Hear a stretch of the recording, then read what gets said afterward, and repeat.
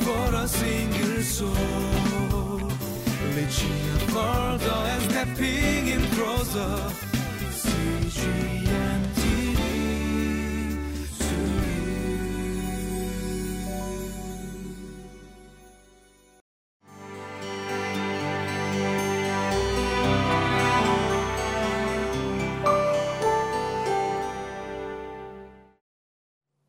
Welcome to Another Living Life.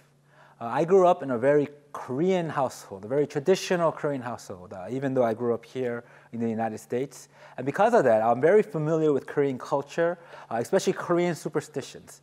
I don't actually think my family really believed in them, but it was something that I heard just growing up. For example, I was not allowed to whistle in the dark. They said like a ghost would come and find me. I was not allowed to leave my shoes outside after I took them off. I think it was once again like ghosts would come and I guess they'll notice that I'm home or something. I wasn't allowed to cut my nails at night as well.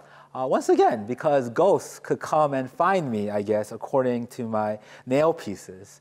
Notice a pattern here? There's definitely a pattern here. Looking at it now, I think it was just a way for my parents to try to control me a little bit. They wanted to keep me quiet at night, make sure that I come home early so I'm not leaving my shoes outdoors. It was just another way to just, kind of control me without actually telling me so. It might not be these superstitions, right? But if we actually truly believe in something, we tend to give power to it. There are many things in this world that we give power to unknowingly often, or too much without actually realizing it.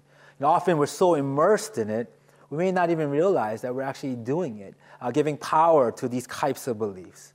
Whether it's wealth, whether it's job security or relationships, or whatever it may be. But if we take a step back and we look at it, we could actually notice how foolish it is that we're actually giving our thoughts, our beliefs to these things, just like following those Korean superstitions. Today we're going to be exploring 2 new plagues in the Exodus saga. But while we're looking at these 2 things, let us go back and just be able to reflect on the status of our own beliefs.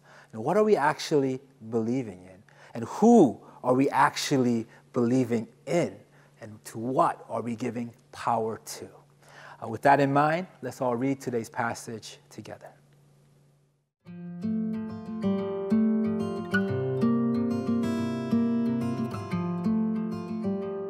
Exodus chapter 9, verses 1 through 12.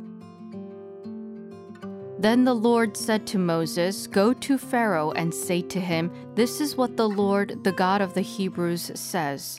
Let my people go so that they may worship me. If you refuse to let them go and continue to hold them back, the hand of the Lord will bring a terrible plague on your livestock in the field, on your horses, donkeys, and camels, and on your cattle, sheep, and goats. But the Lord will make a distinction between the livestock of Israel and that of Egypt, so that no animal belonging to the Israelites will die.' The Lord set a time and said, 'Tomorrow the Lord will do this in the land.' And the next day the Lord did it.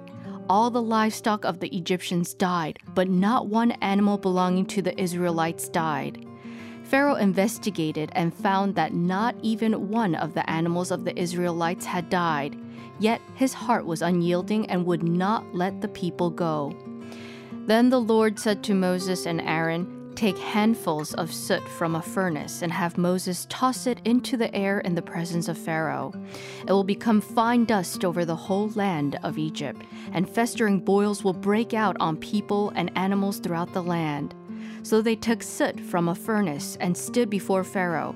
Moses tossed it into the air, and festering boils broke out on people and animals. The magicians could not stand before Moses because of the boils that were on them and on all the Egyptians. But the Lord hardened Pharaoh's heart, and he would not listen to Moses and Aaron, just as the Lord had said to Moses." In today's passage, we're introduced to 2 more plagues within this saga. We have numbers 5 and 6. Number 5 was a plague on the livestock. It says on the horses, donkeys, camels, on the cattle, sheep, and goats. You know what? we don't own any livestock, or at least I don't. I'm sure many people actually out there do own livestock, but I think it would be pretty devastating if we had a plague come and affect the animals in our house. Once again, though, in today's passage, we see God making a distinction between the Egyptians and the Israelites. The Egyptian livestock, they're all affected. Every one of them comes down to the plague. But none, not one of the Israelites' animals are touched. This is to show that all of this is not random. This is not chance. God says it will be done, and then it's actually done, and therefore no one can argue against him. And that is why he clearly makes a distinction between the Egyptians and his own chosen people. And once again, telling us what we should all know, that God is real, that God is truly real. I think I need to say that one more time. God is real. We believe in God. We say that we believe in God, but do we actually live our lives knowing that God is real and active in our lives? And if I ask you, do you believe in God? I guarantee you most people will say yes. Do you believe that he has the power to do everything that he says and that he will actually do all of that?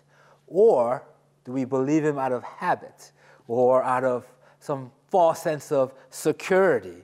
Do you actually believe that the God of creation is in charge not only of your life, but this whole world, this whole universe? It means if you do believe that, we do need to make a choice on where we stand. Are we going to stand with the Egyptians, or are we going to stand with God's chosen people? The scripture tells us that we can't serve two masters. Either we belong to the world, all of it, or we belong to God, all of ourselves as well.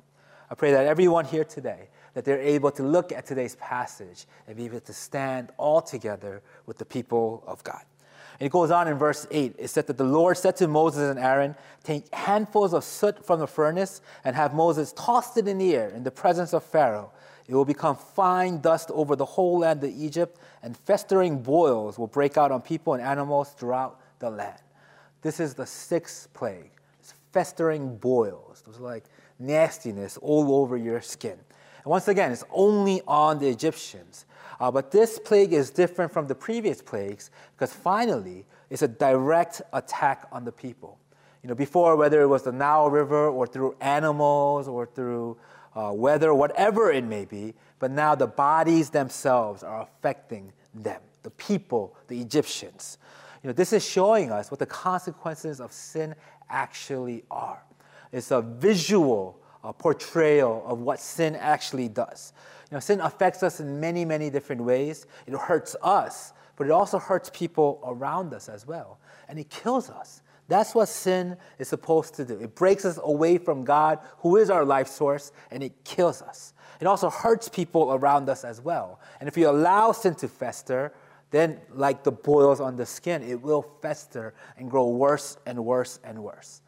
Pharaoh's sin was so deep. The Egyptian sin was so deep that it was affecting everyone around us. And the only way that it wouldn't affect you is if you gave yourself over to God. If you belong to him, then sin has no effect at all.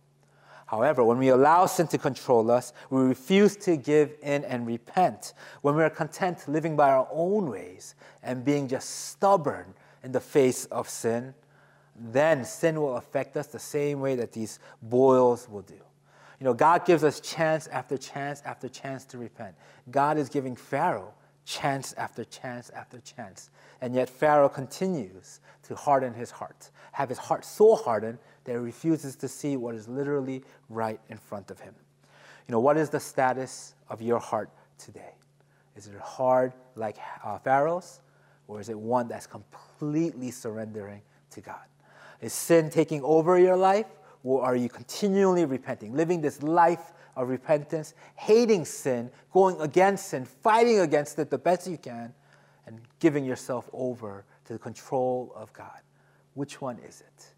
And I pray that everyone here today, truly, through this word, whether we're looking at this livestock plagues or we're looking at this festering bowls plague, that we're able to examine the contents of our hearts and be able to surrender totally to the saving grace of our Lord Jesus today. And not just say that I believe in Jesus, but have our whole lives reflect on it.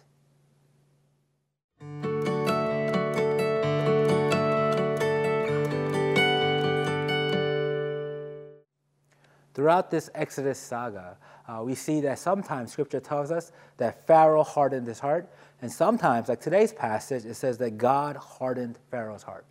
So which one is it? Why are there two different distinctions going on? In actuality, the answer is yes. It's actually both of them. God gave Pharaoh chance after chance after chance, and yet Pharaoh refused and continued to have his heart hardened. So what does God do? He lets Pharaoh off to receive whatever he wants to receive. He puts his hand off of Pharaoh's life and allows that sin to take over. That's what happens when we sin.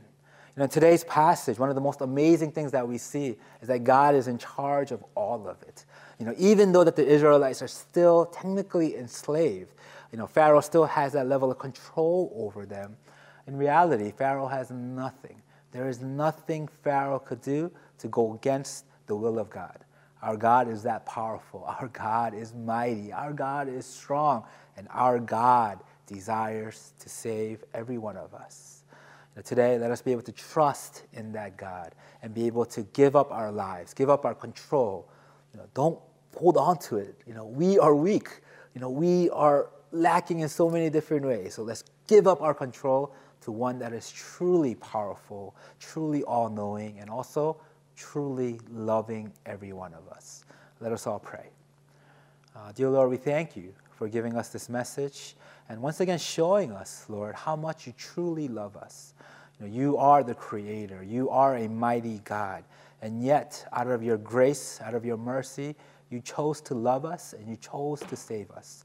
Lord, we pray that this faith that we have, that's even a gift from you, Lord, that we are able to just grow in your Spirit each day, that we understand that we should not take any of this for granted, but truly live lives reflecting of faith in you.